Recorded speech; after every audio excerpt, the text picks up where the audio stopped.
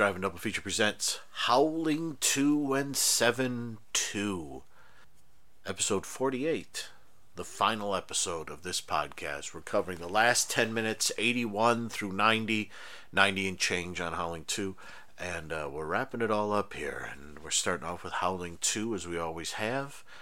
And we last left, where did we last leave? Ben was freeing Jenny. That priest had been killed and the demon was kind of crawling into him and all over him and all kinds of crazy stuff. And Stefan had entered the main hall with Sturba, and there was a lot of inner monologue going on. Let me play a couple. Actually, I'm not going to play anything. I'm going to pause, and then I'm going to talk about the last 10 minutes. Go away. Listen to watch the last 10 minutes. I'll be back. Yeah. It's interesting because much of this is credits. Where the 10.5 minutes here, I'd say 5 minutes of it is credits, and the credits are basically some of it is just the black background with white lettering scrolling by, but some of it is the band playing their song "The Howling," with the little bit of guitar action, the guy singing the electronic drums, intercut with random shots from the film. And this is, of course, the classic sequence where that bit where Sybil Danning tears her top off and gets her boobs out. We see that shot at least a dozen times. I forget, someone's written down how many times. I started to count and then kind of thought, someone else has done this. 12 times, 10 times, 14 times, something like that. It just keeps cutting to, and you just hear like, and there's her top off again. And after a while, it starts to intercut like random characters sort of responding. Now, obviously, when she tore her top off, she was in the room watching those other two werewolf people becoming werewolves and fooling around. So there was no one else there but those three. But it keeps cutting to random shots of like all the other characters going, huh? Hey, huh? At one point, Christopher Lee, does the sign of the cross, all sorts of fun stuff like that. And goofing around is what it is. And sort of there's quite a bit of goofing around this last bit, because you see after we leave the castle, when Sturba and Stefan have met for one last time, you see that damn festival still going on out in the street, and Jenny and Ben are going down there. Jenny, her face and neck is just covered with blood, and Ben and Jenny go up onto the stage where a band is playing, and he puts the gun to like the fiddler's head or something like that and says, "What's the quickest way to the airport?" And the guy points with the bow behind him, and Ben gets a smile on his face, and then it cuts to a plane, and then they're back in L.A., and it's Halloween, oddly enough. So that means Howling 2 ends at Halloween, and Howling 7 takes place around Halloween. So, hey, that's pretty neato bonito, huh? I like that.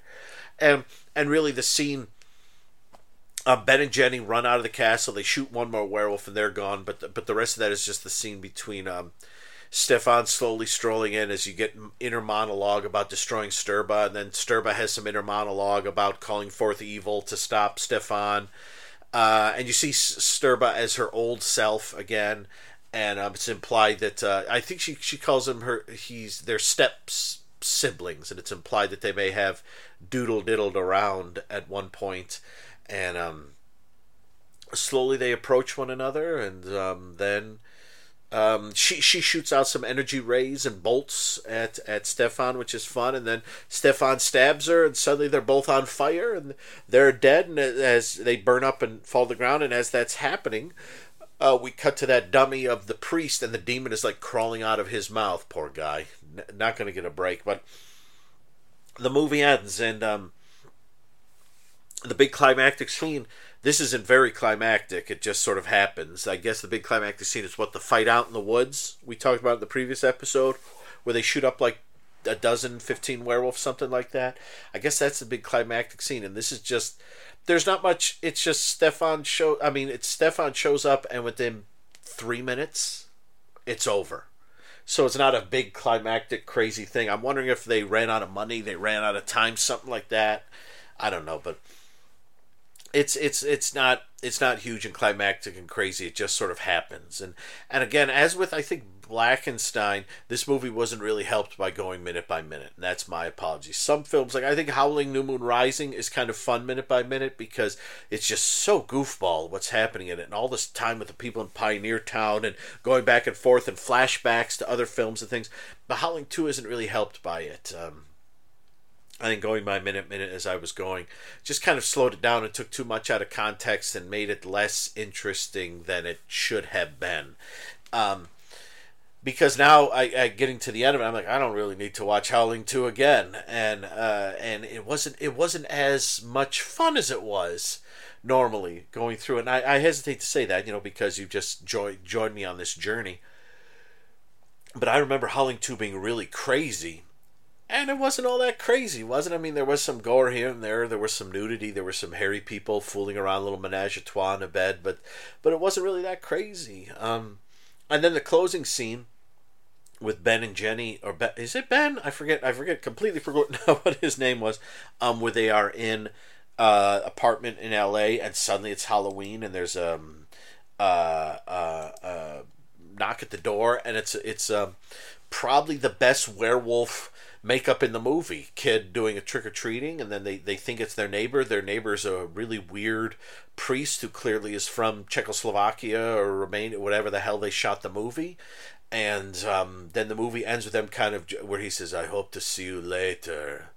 And then he goes in his apartment, and the two of them look at each other, and Red Brown says, oh, much later. And they kind of sneak out of there as we kind of get a triangular wipe across the screen. We see a werewolf. It howls. We kind of moon iris out on it, and the credits roll. So I think sort of that ending, mixed with the boobs coming out again and again and again, shows that Philip Moore, I don't think, was taking this terribly seriously, although I feel that Gary Bradner was probably taking this very seriously, as he didn't like the way... I still love that he didn't like the way that Joe Dante and John Sayles handled his first book. Okay, sure. But yeah, that's Howling 2, Your Sister's a Werewolf, everyone. Taken the way I done the way I did it. You don't do it this way. Don't do it this way. Thank you for joining me. And we're going to go on to Howling New Moon Rising, which, like I said, is more conducive to this. So where do we leave off with Howling New Moon Rising? We left off with Ted is in the room, and I guess it's dusk, and they're thinking he's going to turn to werewolf, and Jaro is dead. The cop isn't convinced that Ted is the werewolf. Marie has been killed. And the priest, I guess, is less convinced than he was previously that Ted is the killer. And so this is the climax of the film. So let us go. Here's another pause, and then we'll talk about the pause, and then we'll talk about the end of Howling New Moon Rising. After this, pause. The film is dedicated to the memory of Claude Pappy Allen, a true country and western legend. So Pappy was, he died soon after they shot the movie there. Poor Harriet. Poor Harriet. I wonder if she's still alive. She might be. And then after that credit, there's one that's credit near the end. There's another credit that is, the events depicted in this motion picture are fictitious. The characters depicted in Pioneer Town are real. And how can you tell that? I've said before, the movie I think this most similar to in my mind is, and I love supervising editor Clive Turner, accountant Clive Turner, CPA. All right. That's not easy to become a CPA. You got to do a lot of work there. So that's kind of fun. Clive Turner does a lot on this movie. And I forget what I was saying. Is the Curse of the Headless Horseman. Go and watch Curse of the Headless Horseman. That has a similar thing where a lot of people who I'm sure are friends of the producer, writer of the movie, being in their own... I haven't watched Curse of the Headless Horseman in a while. Gosh, I would like to watch that again. That's a fun one. And obviously there are a couple of actual proper actors in it. You'll recognize them. Like I said, I said this a long time ago, the main guy you'll recognize, but everyone else is sort of friends of the producer kind of thing. And this has that same kind of feeling. One of the ways you can tell is the fact that when you get to the credits, when you see the names of all the characters, the first names of all the actors are more or less the same. So I'll point out here we have some things like cast in order, speaking parts in order of appearance, because the final 3 minutes of the movie take place back in Pioneer Town, on stage, and Harriet's singing a song, and Pappy's nearby with like a coonskin hat on, and Clive Turner. Well, Ted joins him in the end and sings along, and it's fun to see. And the camera's kind of down right with them, as it's normally kind of a distance away with these scenes, but this one it's kind of right in there with them. Although there is a strange moment when it cuts to a shot of Pappy leaning against a post, and there's a guy behind him with a guitar, and the way the guitar is sticking out, it looks like it's sticking out of Pappy, which is really odd. But it's a fun. It's a fun tune, and that's how it ends, and then it goes to closing credits where we get some of the music from the film. But then the first 5 minutes or so is the wrap up bit where we learn that Cheryl was the werewolf, and we get her turning into the werewolf in some very early, very dodgy CGI, and the werewolf sort of mask, and the CGI is really hilariously bad. And the werewolf in a yellow blouse leaps through the door of, I guess, Cheryl's house. She has a nice house. But it is implied that there was originally a Cheryl, and now somehow she's kind of shapeshifted into this Cheryl, so she's using her house. And when the werewolf leaps through the door, that's the longest stretch we see the werewolf. But the whole town is out there with guns and, I guess, shoot her to pieces kind of thing. And but the werewolf, when the werewolf leaps out, if the werewolf didn't have the yellow blouse on, it's not a bad werewolf thing. But whatever that is that's inside the house when she changes into the werewolf, is not the same werewolf we saw earlier when the cop gets killed. That's a different, maybe it's took that from a different movie. I don't know. But when Cheryl like CGI's into the werewolf, it's not good. Hilariously so, it is not good, but I don't know, I find it quite charming. So she turns into the werewolf, and again there's a weird moment in this where they catch the werewolf out, they catch Cheryl out, and they put blanks in her rifle, so when she goes to what is the guy with the mullet there who's playing guitar, he has the rifle, he gives it to the priest. The priest says when Cheryl shows up, says he's been beat up by Ted, and gives Cheryl the rifle. And the rifle the whole time has blanks in it because they know it's eventually going to end up in the werewolf's hands, and she's going to try to shoot Ted, but it's blanks. And then the detective walks in, detective played by John Ramsden, walks in, and it's great because the detective walks in. Then they ask Cheryl, they talk to Cheryl, and then Cheryl's talking to them, and Cheryl stands up, and she's got handcuffs on. It's like, where'd the handcuffs come from? This film was edited in such an odd fashion. So I just want to go through the names here real quick. Just Detective John Ramsden. I guess detective is the detective, our main detective. He doesn't even get a name. Ernie is Ernest Kester. I'm not 100% sure who Ernie is. I think he's the guy with the bandana at the bar. Ted is Clive Turner. Father John Huff. Mary Lou, Elizabeth Shee. I'm not 100% sure who Mary Lou is. Here we go. Jacqueline Armitage. Jim Lozano. Bob, I think Bob is the guy on the guitar with the mullet. Bob, Robert Morwell. Brock, Jim Brock. Hey, Cheryl Allen. Evan, Sally Harcum. I think Evan is the gal that Ted likes. Pappy Allen. Harriet Allen. Cheryl Allen, is that their daughter? I never noticed that. Bonnie Lagassa. Jack Holder. Leslie Anderson. Let's just check that. I think there are a few more cast members here, or not. Dolores Silver, Joro Prokopsky, Brett Owens, Gary Ham, Michelle Stiles, Joel Harkiman, Carl Lagassa, Larry Gutierrez, Sybil Ramsden, and Romy Walthall as Marie Adams. See, there you go. So this was really about Clive Turner using the Howling franchise to make a love letter to the people of Pioneer Town, and it works. That's what it is. It's just not really a Howling film, but that's okay because I love it to pieces, and I'm going to stop and give my DVD-R from the Laserdisc a rest because it's one of those DVD-Rs that doesn't have chapters, so every time I went to a minute, I had to fast forward through the entire movie, and it's starting to freeze up on me a little bit at the end here, so what are you going to do? I'm going to put the disc away, and it's going to sit quietly, and I'm going to try to get the Howling 2 disc out of that Blu-ray player, and that's Howling New Moon Rising. I love it. I think it's a lot of fun. I love how the last 20 minutes or so, or last 20, 25 minutes are just so nuts with all the stuff happening, and it's like, what's going on? It's all over the place, and it's crazy, and then this and that and the other thing, and it isn't making much sense. But basically, yeah, the I guess, what was it? Did the werewolf escape from? I think the link to 4 is Marie Adams.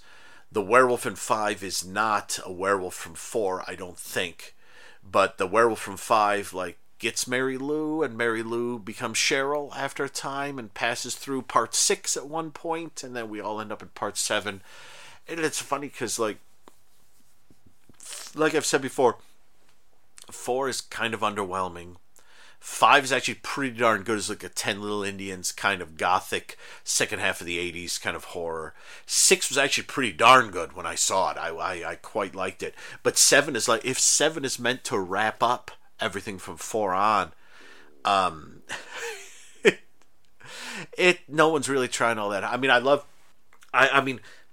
I guess sort of what happens in these last minutes is Ted's in the room, and the inspector, the detective, goes to talk to everyone in Pioneer Town, and he tells them, Ted's not the killer. I know who's the killer. We're going to set a trap, but somehow Cheryl isn't there. That's the thing that confuses me, is because like when Cheryl shows up and gets Ted, no one's there.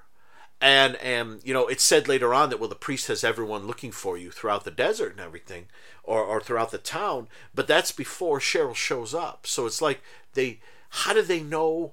I mean, the theory they sort of have is that they know the werewolf will come for Ted, because Ted has to be killed in order for the werewolf to continue doing what the werewolf is doing. And it's not kind of implied how if Ted is killed and supposed to be the werewolf, how the werewolf is going to continue to be able to kill people in the town, or maybe she'd have to leave the town, I don't know. But it's kind of implied that doing what they're doing will bring out the werewolf. But isn't everyone in town there? Where's Cheryl? Why is Cheryl not there? Cheryl, we've seen Cheryl works in the restaurant. She worked behind the bar. She worked in the kitchen. Why is she not there? And of course, you're not supposed to really ask a question like that, because it wraps up so quickly, and then it goes to the song, and then it ends, and you're like, what? And because, like I've said, this is the one Howling film that has not got past VHS Laserdisc, which is what most films came out in the late 80s, like up until around, throughout the 90s, actually. Yeah, throughout the 90s. I mean, it was, I'm just trying to think.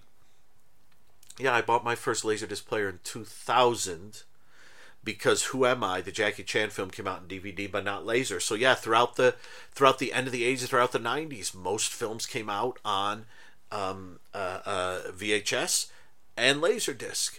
And by the end of the 90s, they were also coming out in DVD. And by the early 2000s, Laserdisc had stopped, and VHS would stop by 2004, 2005 or so, and it would just be DVDs. And then, like 2008, 9, we get the high-def DVDs and the Blu-rays, and that's where we are now, wherever the heck we are now. And so, yeah, and it's funny, because if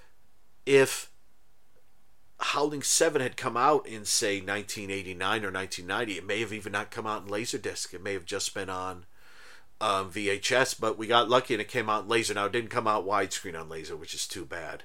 But maybe one day someone will put this out. What's Clive Turner up to? I'd like to think there's a special... I can't imagine someone's not trying to put this out. I mean, you could see how glorious it is. Why not try? So I'm going to stop there. That is the end of Howling 272, everybody. Thank you so much for joining me. Howling New Moon Rising, I think, went down better minute by minute than Howling 2 Your Sister is a Werewolf did, but I think they're both fun. Will I return to this? Will I do a Howling 3, Howling 6, or like a Howling 5 and 8? I've never seen 8. I'm definitely not going to do a 1, because I'm pretty sure someone's probably already do a 1, and 1 is probably something that should get its own, maybe a 5-minute at a time. But we got the others to do, and maybe I will come back. I haven't watched 3 and 4 in ages, so maybe I will do 3 and 4. I'm not sure, but be good to yourselves, everyone, and thank you so much for listening. And feel free to finish up my other 2 concurrent, contemporaneous podcasts.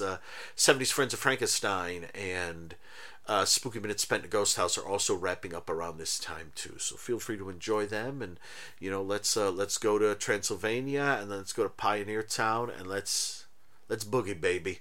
Listen to this.